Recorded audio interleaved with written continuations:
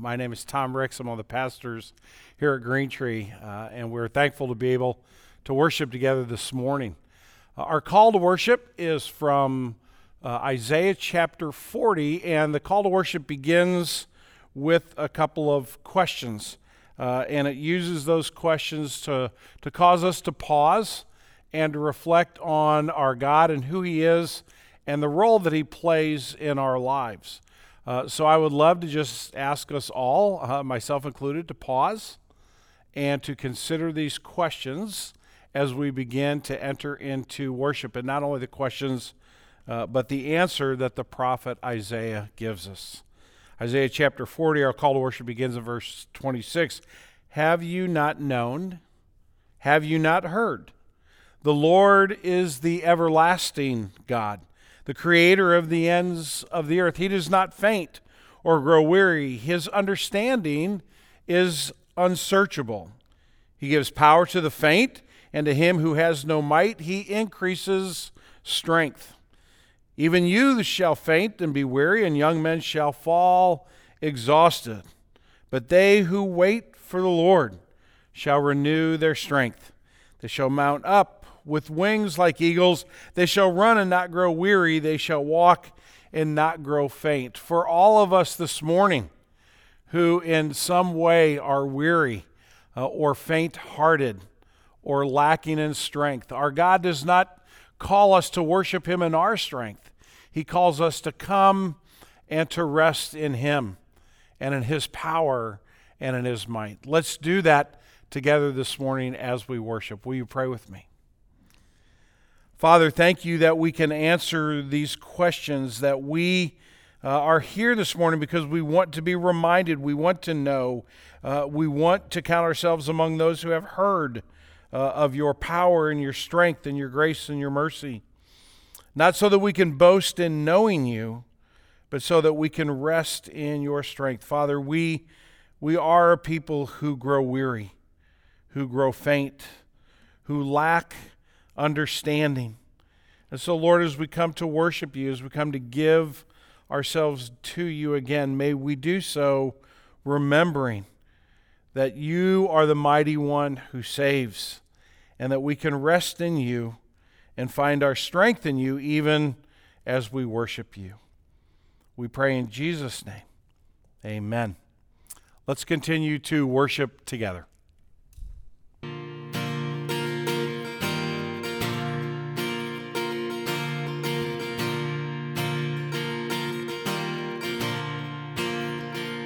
Lord, I come, I confess, bowing here, I find my rest. Without you, I fall apart. You're the one that guides my heart. Lord, I need you, oh, I need you. Every hour I need you. My one defense, my righteousness. Oh God, how I need you. Your sin runs deep, your grace is more. Where grace is found is where you are. And where you are, Lord, I am free. Holiness is Christ in me. Yeah. Lord, I need you. Oh, I need you. Every hour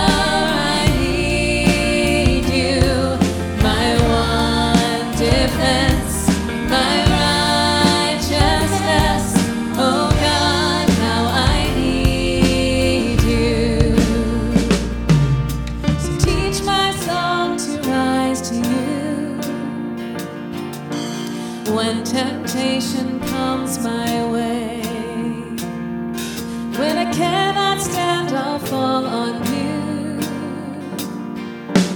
Jesus, you're my hope and stay.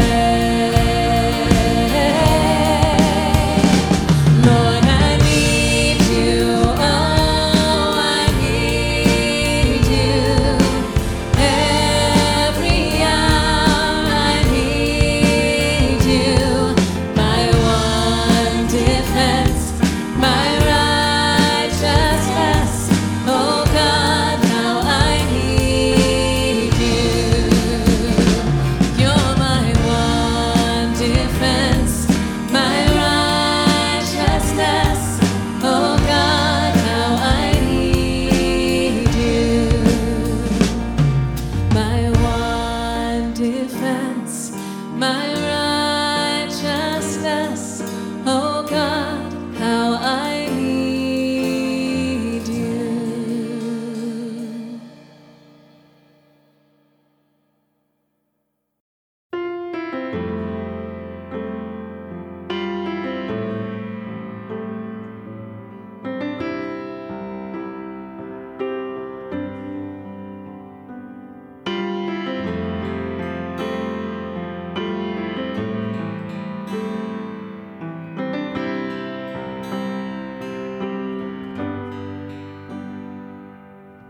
Hide me now under your wings. Cover me within your mighty hand. When the ocean dries and thunders roar, I will soar with you above the storm. Father, you are King above the flood. I will be still, know you are God. Find rest, my soul, in Christ alone. Know His power in quietness and trust. When the ocean dries and thunders roar, I will soar with you above the storm. Father, you are King above the flood. I will be still, know you are God. When the ocean dries and thunders roar, I will soar with you above the storm.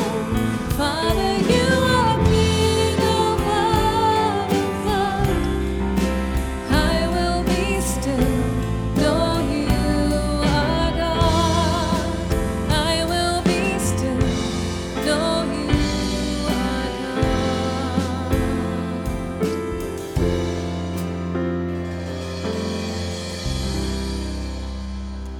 Heavenly Father, thank you that we can be still before you. Thank you for your mercy and your forgiveness in our lives, Lord. We are so grateful. I pray now that we would be able to be still before you and hear what you have for us today. It's in Christ's precious and holy name I pray. Amen.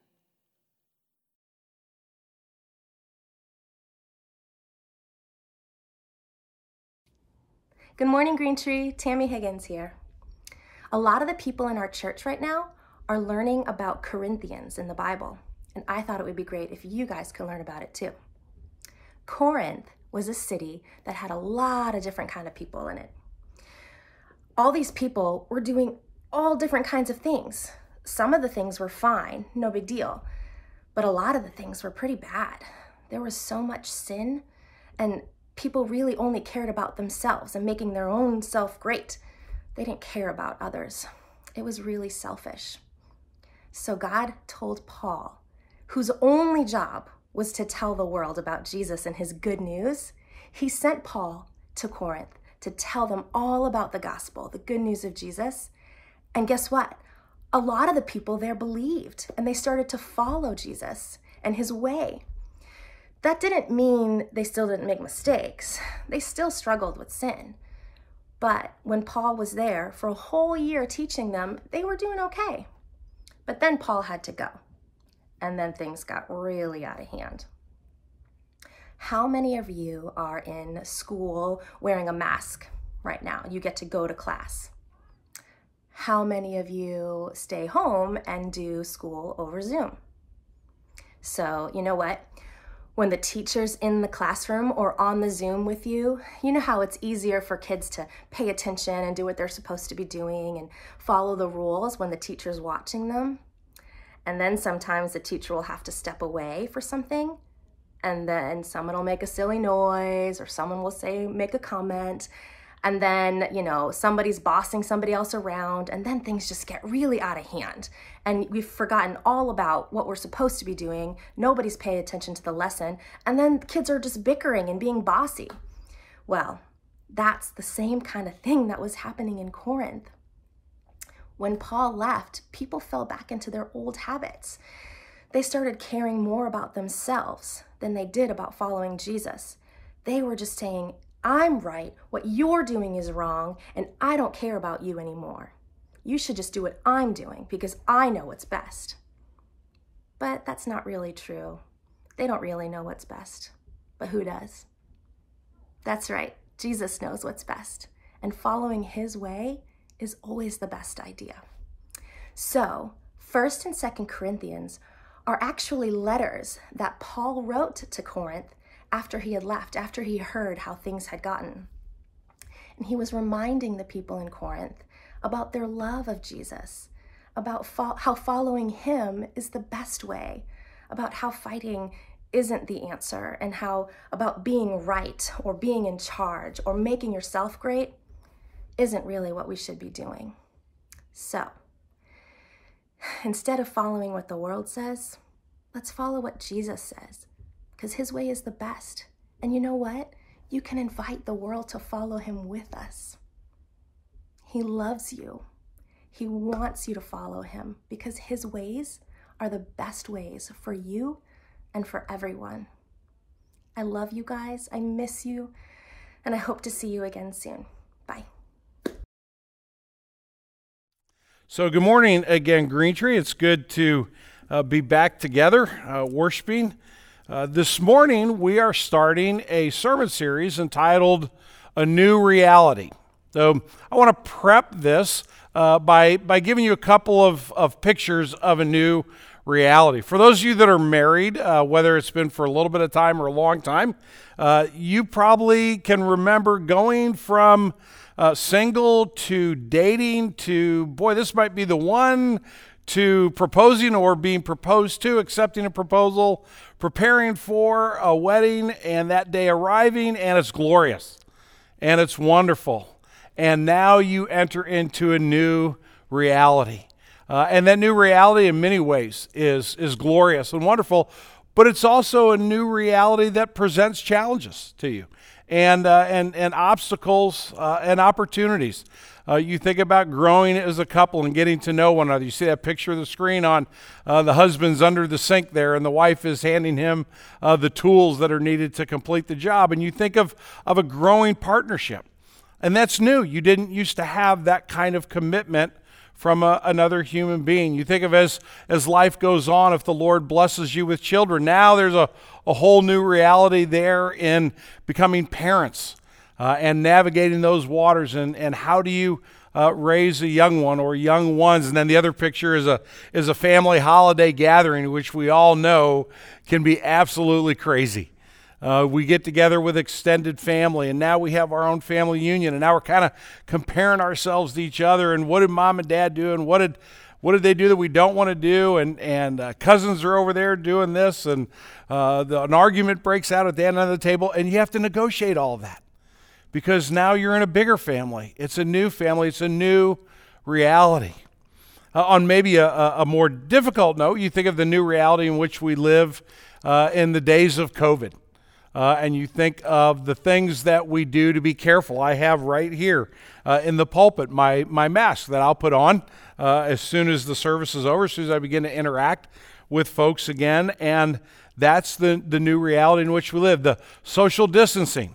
I would dare say a year ago in September, probably most of us wouldn't have even known what social distancing is, but we live in a new reality. Children that are even able to be in school right now are in school with masks or with plexiglass around their desks. That's the new reality. And even as we think about the holidays that are not too far off, and we think about Santa Claus and having to be careful to not get too close, every aspect of our lives is a new reality. This fall, we're going to be studying in the book of 1 Corinthians. And I say that very carefully. We're going to be studying in the book of 1 Corinthians. We're not going to be doing a verse-by-verse study of 1 Corinthians. And the reason we're entitling this series A New Reality is because the letter that was written to the church in Corinth was written to them, and we'll get into this in just a couple minutes, very recently after it was formed as a new church, to a congregation of new believers that were just trying to begin to find the pathway of faith. And what did that look like for them collectively? And what did that new reality look like for them as individuals? And so as we walk together as Green Tree Community Church, I thought it would be wise this fall to think about our relationship with one another, our relationship with our larger community in terms of this new reality in which we find ourselves as the redeemed people of God, saved by the Lord Jesus Christ. And that's a change from the life that we lived before. Our sermon in a sentence this morning is this: the new reality we live in as believers in Jesus must replace our selfish, me-first worldview or me-first approach to life. Apart from Christ, I tend to live for myself. I can do kind things to other people, but apart from the redeeming love of Jesus and the power of the Holy Spirit, I tend to live in the world's reality, which says, take care of yourself, take care of yours, get more, live for this life. But now that we've been redeemed by Jesus, there's a new reality, and that takes some getting used to. There are probably times when you as a Christian say, boy, I feel like I should be further along than I am right now. Or I haven't quite mastered that particular aspect of following Jesus. There's a transformation that is ongoing as we live in the new reality of followers in Jesus. So I think that 1 Corinthians is going to be helpful for us in that matter. Normally I read a scripture and then we walk through that scripture verse by verse, but today, because it's an introductory sermon, I'm going to cover kind of the theme and where we're headed in this study. I'm going to be reading a wide variety of verses out of 1 Corinthians. So instead of reading just one passage throughout the sermon this morning, you'll be hearing me read, and on the screen you'll see the references to those verses. But in that vein, instead of reading the scripture and then praying, I'm just going to go ahead and pray for us right now, and then we'll jump in. So let's pray together for just a moment. Father, we thank you for the new realities that is ours in Christ Jesus. We thank you that you give us new life. The Apostle Paul calls it a new and living hope. Lord, we are so grateful that you would redeem sinful, broken, devious, ungrateful, mean-spirited folks like us. Father, we thank you that you are kind to sinners who don't deserve your kindness. And Father, we pray that as we study this new reality, as we look at your word in the letter that Paul wrote, the first letter that Paul wrote to the new Christians in Corinth, that you would give us your insight. Father, we're not so very different from these folks. I think we're going to find over the next couple of months, we're going to find ourselves in the pages of 1 Corinthians facing some very similar challenges. And so as we look at this, Father, we pray that we would not be beat up with these verses, but that we would be encouraged, that we would be corrected where we need to be corrected, that we would be challenged where we need to be challenged, but Lord, that we would see these words to us. Just as Paul wrote them to the Corinthians, you give them to us today. is the opportunity to grow more and more in this new reality of believers in Jesus. So, Father, we pray that you would teach us by the power of your Spirit and by your Holy Spirit. Lord, I confess my sin to you. I pray that that any errors on my part, any sin on my part would not hamper or hinder the teaching of your word this day. We pray in Jesus' name.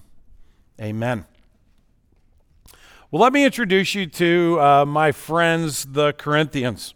If you have one of those maps in the back of your Bible that shows Paul's missionary journeys, you'll find that Paul stopped in Corinth somewhere around 48 AD. It was during his second missionary journey. Now, Corinth, if you look at all the cities in the ancient world and you look at Western civilization in the 21st century and the personality collectively that we have as a culture in our day and age, I would argue that Corinth comes the closest to reflecting the attitude of life in the United States today. Here's why.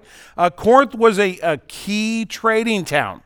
It was a port town, so much like New Orleans might be, or Baltimore, Maryland might be, New York Harbor, any place where there's a lot of trade going on, that would be Corinth. It was a key transfer place for goods and services to come and go. It was completely cosmopolitan. The wealth in Corinth was vast. There was a lot of money to be made in Corinth, and not just new money, but old money as well. There was an incredible amount of influence that didn't just find itself inside of Corinth, but spreading out to the entire Roman world. Commerce, international population, perhaps only second to Athens in the ancient world was there a celebration of and a love for sport and competition. There were a myriad of self-made success stories, and the appetite for any and all pleasure was unbounded. Two different historians speaking about Corinth, one says this: intellectually alert, materially prosperous, and morally corrupt. The second historian speaks of Corinth this way: the true Corinthian was a man who recognized no superior and no law but his own desire. 1 Corinthians chapter 2, verse 3 says, to the church of God that is in Corinth, those sanctified in Christ Jesus, called to be saints together. Those who are sanctified in Christ Jesus. The Corinthians needed a lot of sanctification. And so I kind of want to kind of leadingly ask you, does that remind you of anybody? I think it would probably remind you, or at least it reminds me, of our culture today. I think that's a pretty good definition for the United States. And so here's Paul coming from Athens across land in Greece and dropping down into Corinth. And Paul comes to Corinth in a way that is different than most other passages. Paul says in chapter 2 of 1 Corinthians, when he's writing to the Corinthians, he says, I came to you in weakness and in fear and in much trembling. Paul was nervous as he entered Corinth because it was a place that exuded confidence and exuded everything that was secular. And it was an intimidating place. And yet God gives Paul a fruitful ministry in Corinth. Paul stays in Corinth for 18 months. So he doesn't just kind of hit town and preach for a couple weeks and head out. God allows him to lay a foundation of a godly Christian community among a group of folks that are brand new believers. Paul didn't meet any existing Christians when he got to Corinth. So everybody in Corinth who was a Christian when Paul left heard the gospel from his message, from his heart. And so they're standing in a new reality.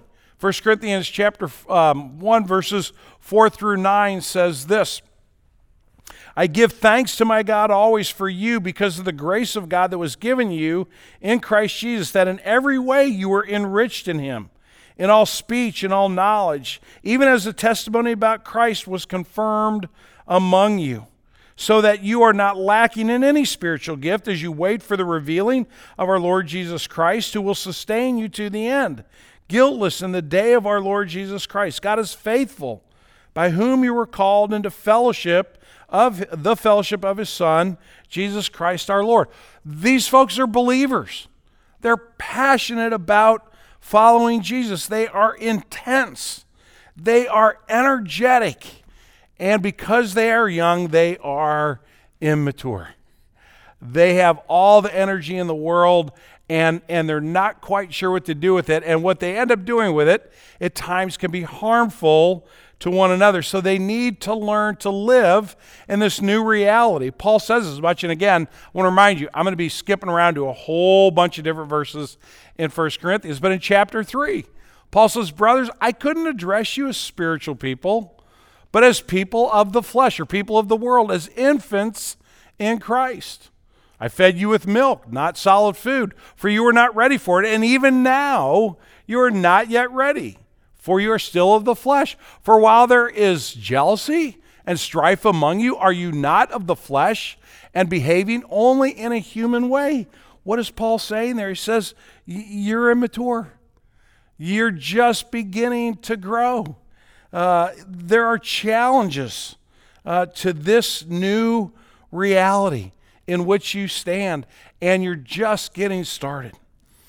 Does it remind us of anybody? I think, again, it reminds us not at Green Tree, we have new believers, we have older believers, but all of us collectively face these types of growth challenges and growth opportunities in Christ.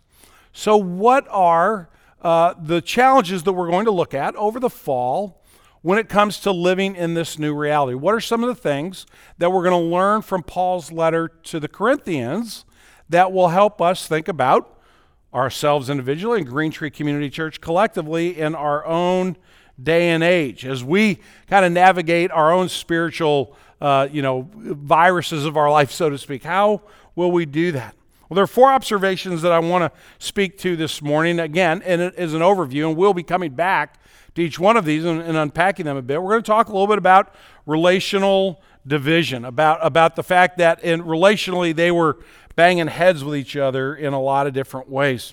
We're going to look at their immaturity when it came to understanding sexual purity and how God's redemption speaks into our sexual expression. Thirdly, they had a keen lack of understanding about the gifts of the Holy Spirit. And because of that, there was a lot of hurt that was happening within that congregation. And then lastly, there was an ignorance of the resurrection and why that was important to understand and believe. So we're going to look at those 4 briefly this morning, and then what we'll do Sunday by Sunday is we'll come back and we'll begin to look at those more in depth. So briefly this morning, the first observation is relationally divided. That was one of the challenges in Corinth, and there were several reasons for these divisions. The first was misplaced loyalties. Paul says, it's reported to me by Cleo's people that there is quarreling among you, my brothers. What I mean by this is that each one of you says, I follow Paul, or I follow Apollos, or I follow Cephas, or I follow Christ. And then he asks a rhetorical question. Is Christ divided? And the answer is, of course not. Later on, Paul says, let no one boast in men, for all things are yours, whether Paul or Apollos or Cephas or the world or life or death or the present or the future, all are yours, and you are Christ, and Christ is God. What was happening in Corinth is that they were letting themselves be divided by different personalities within the church, within the larger church as a whole, or certainly as the church of Corinth. And instead of being focused on belonging to Jesus, and that being their highest loyalty, they just kind of allowed cliques and little small groups to form up, and they began, as every human group will do, they began to bump heads with one another. And Paul says, in the new reality of faith, you ought not be relationally divided. That's a sign of immaturity. But there was also not just some misplaced loyalties, but there was also some overt infighting within this church. If you go to chapter 6 of 1 Corinthians, it says this, When one of you has a grievance against another, does he dare go to the law before the unrighteous instead of the saints? In other words, they're dragging each other into court. They're suing one another over issues that are happening not between Christians and unbelievers, but between Christians within the church. Don't you know that the saints will judge the world? The world is to be judged by saints. Are you incompetent to try a trivial case? Do you not know that we are to judge angels? How much more then matters pertaining to this life? So if you have such a case, why do you lay them before those who have no standing in the church? I say this to your shame. Can it be that there is no one among you wise enough to settle a dispute between brothers? But brothers go to law again, go to the court against brothers and before unbelievers. There was not just a little bit of disagreement. There were deep divides that folks ended up in court. I had the opportunity just a couple of weeks ago to visit with a couple of my grandchildren, and it's really interesting to watch them most of the day get along.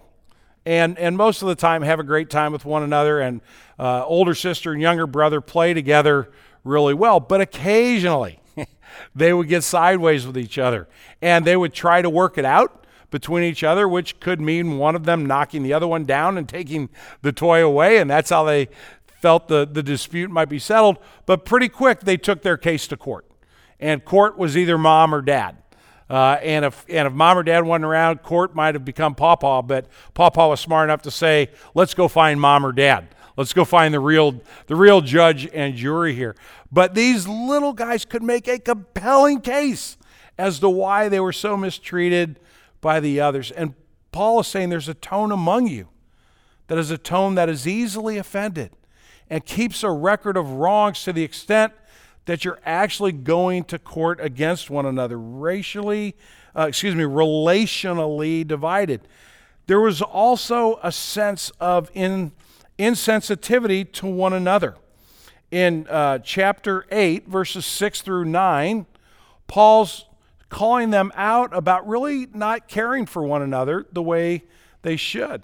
For us, there's one God, the Father, from whom all things and for whom we exist, and one Lord, Jesus Christ, through whom are all things and through whom we exist. However, not all possess this knowledge, but some, through former association with idols, eat food which is really offered to an idol.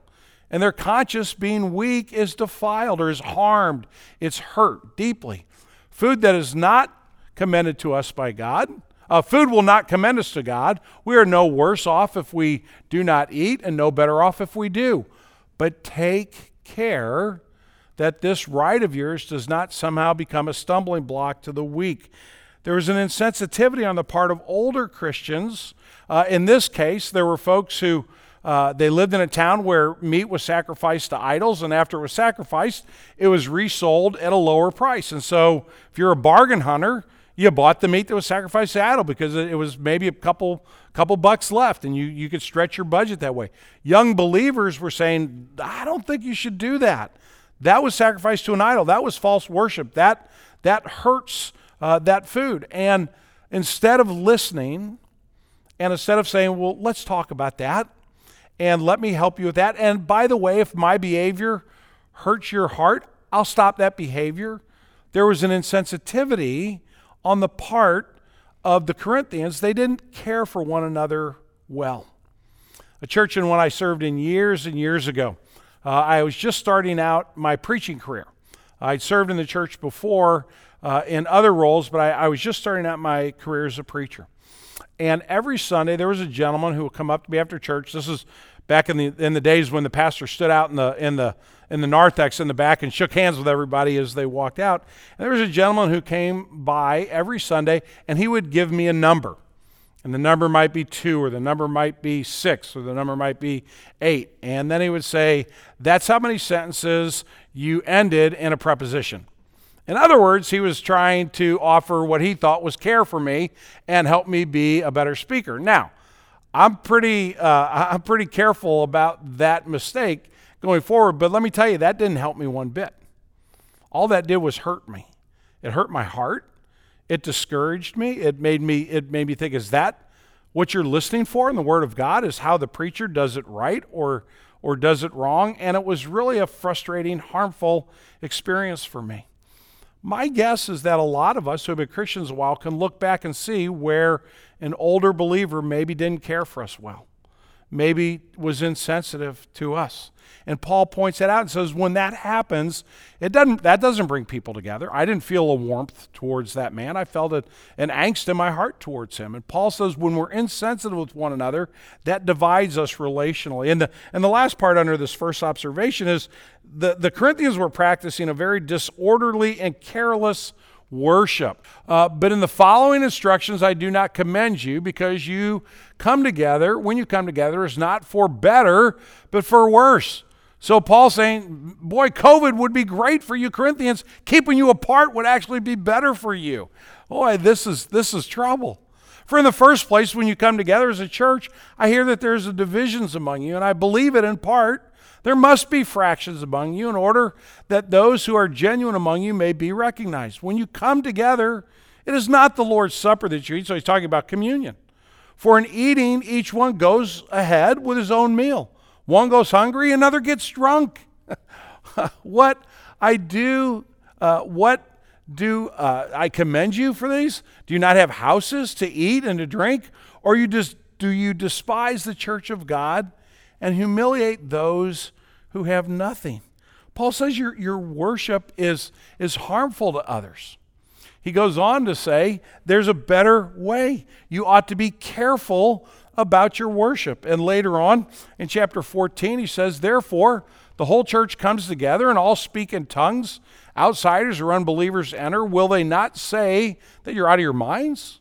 But if all prophesy, in other words, if all teach a lesson, a brief lesson. So that's what we're going to start doing. Everybody in church, come with your 5-minute lesson. But if prophecy, an unbeliever or an outsider enters, he's convicted by all. He's called to account by all. The secrets of his heart are disclosed.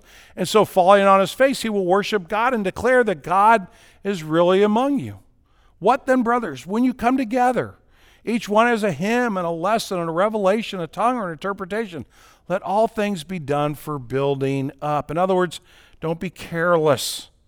Don't be disorderly. Don't be selfish in your worship. So, I'm spending the most time of all 4 points, so don't panic. Each point isn't going to be, 20 minutes long. But this division of them relationally was incredibly hurtful. These fractions and some of the self-righteousness and some of the carelessness is a big emphasis in Paul's letter to the Corinthians. And I would say in the American church today, and I would say Green Tree isn't any exception to that.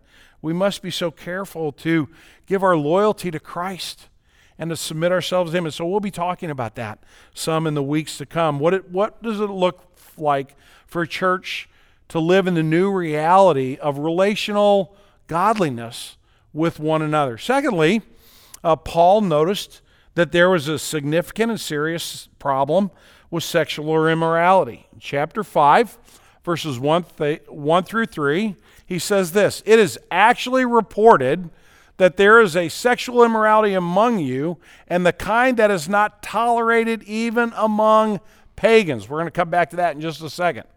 For a man has his father's wife. He's actually speaking about a stepmother incestuous relationship. And you are arrogant. In other words, they were boasting about it. They thought, hey, as Christians, we're free from sin and we can kind of live this out however we think best. Ought you rather not mourn? Let him who has done this be removed from among you. For though absent in the body, I am present in the spirit, and as if present, I have already pronounced judgment on the one who did such a thing. Flee from sexual immorality, Paul goes on to say in chapter 6. Flee sexual immorality. For every other sin a person commits is outside the body, but the sexually immoral person sins against his own body. I've been reminded recently of statistics that have been pretty constant throughout the last 20 years or so, looking at the sexual mores, the sexual behaviors, the sexual attitudes in our culture. And the sexual sin that is outside the church is only slightly less present inside the church. In other words, the same temptations are there in our lives. Being a follower of Jesus does not mean you won't face sexual temptations. It doesn't mean that you won't sin sexually as a follower of Jesus. What those statistics tell us is that we're not taking those temptations as seriously as we ought.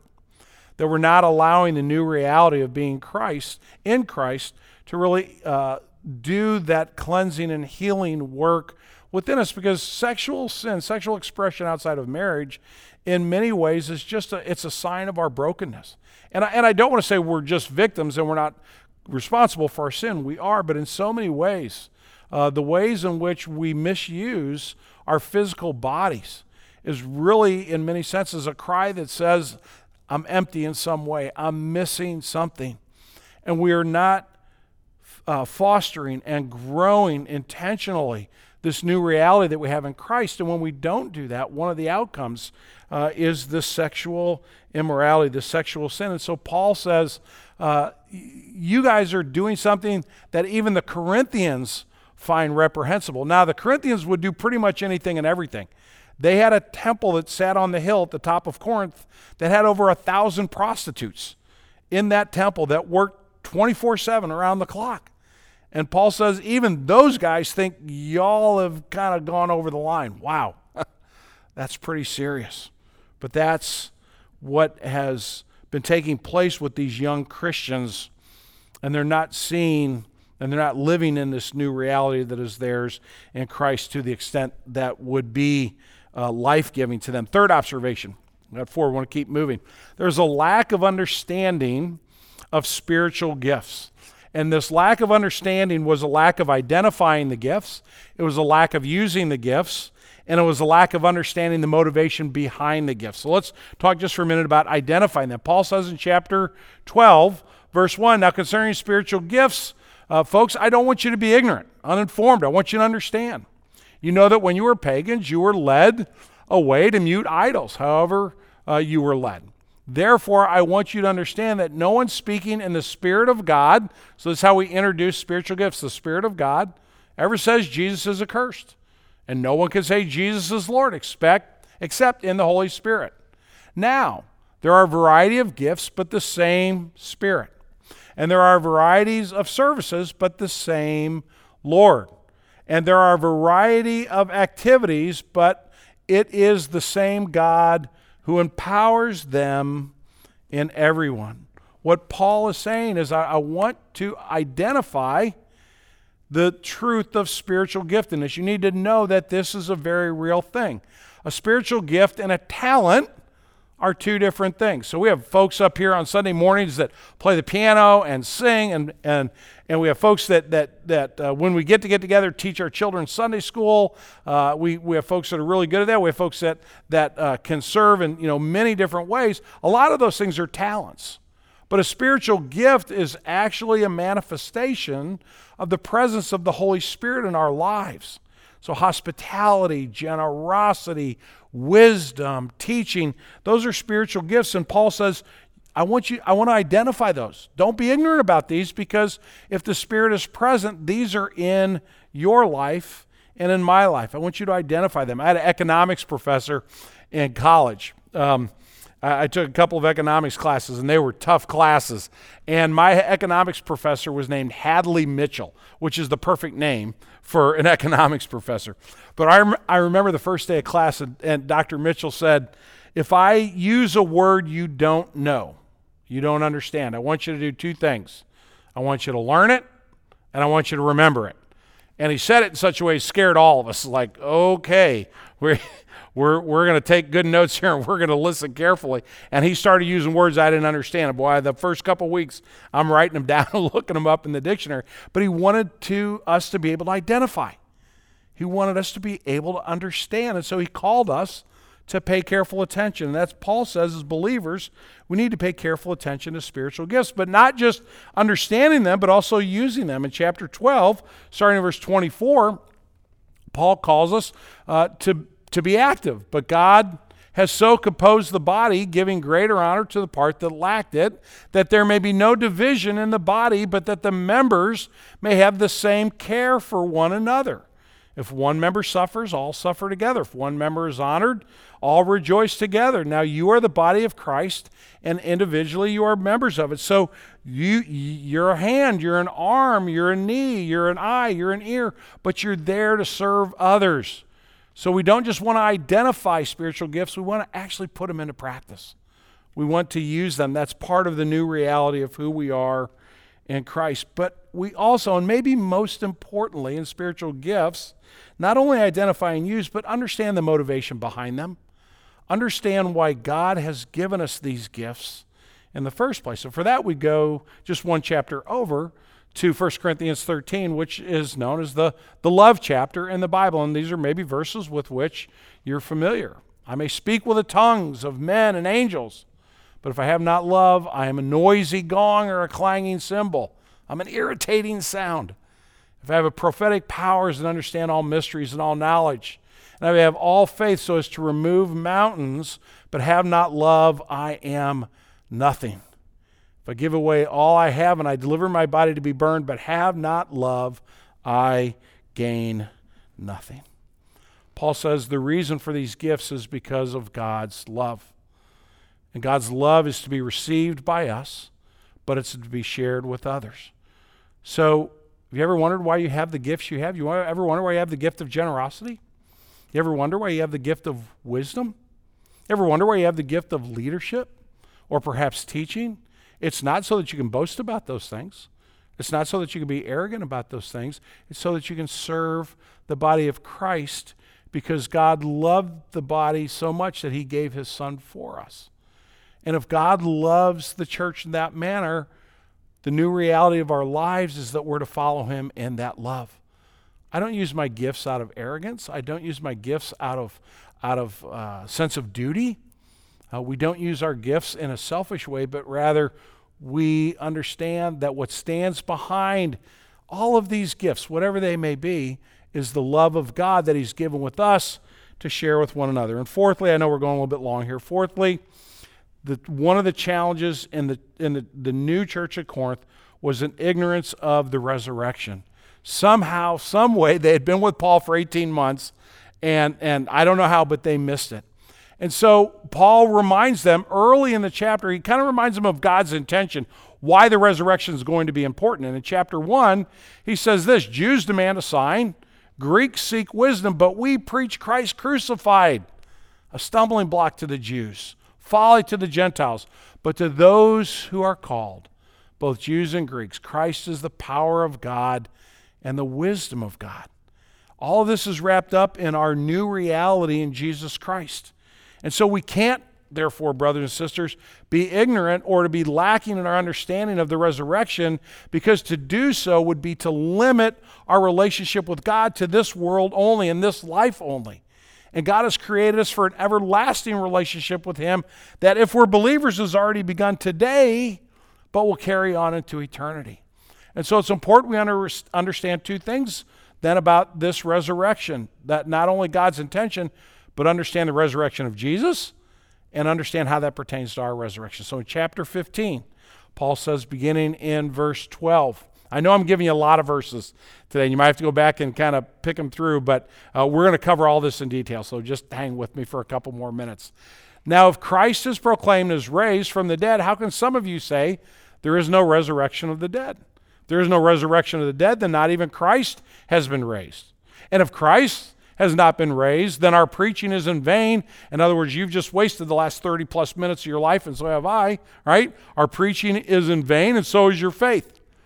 We're even found to be misrepresenting God because we testify about God that he raised Christ from the dead. And if Christ has not been raised, your faith is futile and you are still in your sins. If Christ is whom he has not raised, if that's not true, then the dead are not raised, and all of this is hopeless. All of this is for naught. Paul goes on to say, we above all men are to be pitied if there is no resurrection. But the resurrection doesn't begin with you and with me. It begins with the Lord Jesus. But the purpose of raising the Lord Jesus is not just to validate his death and his resurrection as a means for your salvation and mine, but it's also to seal our salvation, to make our resurrection sure. And so later on in chapter 15, he goes on to talk about the reality of our resurrection. Okay? For the trumpet will sound, and the dead will be raised imperishable, and we shall be changed. For this perishable body must put on imperishable, and this mortal body must put on immortality. When perishable puts on imperishable, and the mortal puts on immortality, then shall come to pass the saying which is written, death is swallowed up in victory. O death, where is your victory? O death, where is your sting? The sting of death is sin. The power of sin is the law. But thanks be to God who gives us the victory, who gives us new life. How? In the Lord Jesus Christ. Paul so wants these new believers to understand the new reality, which includes the resurrection of the dead. Why? Because when you understand the outcome, it allows you to persevere. It allows you to be stronger, and it allows you to share that hope with the people around you. They're brothers and sisters in Christ around you and me every day. And sometimes we're in this boat where we're discouraged, where we're hurting, where we're sad, where we're broken. And to have a brother and sister in Christ share that burden with us and love us well, and also remind us, you know what, this isn't all there is. There's a new morning coming when all this brokenness is going to be gone, and new life, this reality that we're tasting will be a reality in full. And so Paul wants us to be reminded of the intended outcome so that we'll persevere. Real quickly, I remember in college when I played soccer, in August when we had to report to camp, we would have 4 practices a day. We'd have a workout in the morning, early in the morning, a lot of running, a lot of exercise, then 2 workouts during the day that was a lot of drills, and then a big scrimmage at night, and it was miserably exhausting. But I remember every day our coach would say, we're not doing this for today. We're doing this for November. And what he meant was we're getting ourselves ready to get someplace. We've got a goal in mind, and we're going there. And that allowed us to persevere. And Paul is saying to the Corinthians, don't neglect, don't be ignorant. Don't set aside the truth of the resurrection. Apply that to your life. So this is a kind of this is a motley crew, right? Relationally divided, some sexual immorality, lack of understanding of spiritual gifts and the use of those, and an ignorance of the resurrection. They are, as one of my friends like to say, they're a hot mess. They're just kind of stumbling all over themselves. But again, I read 1 Corinthians,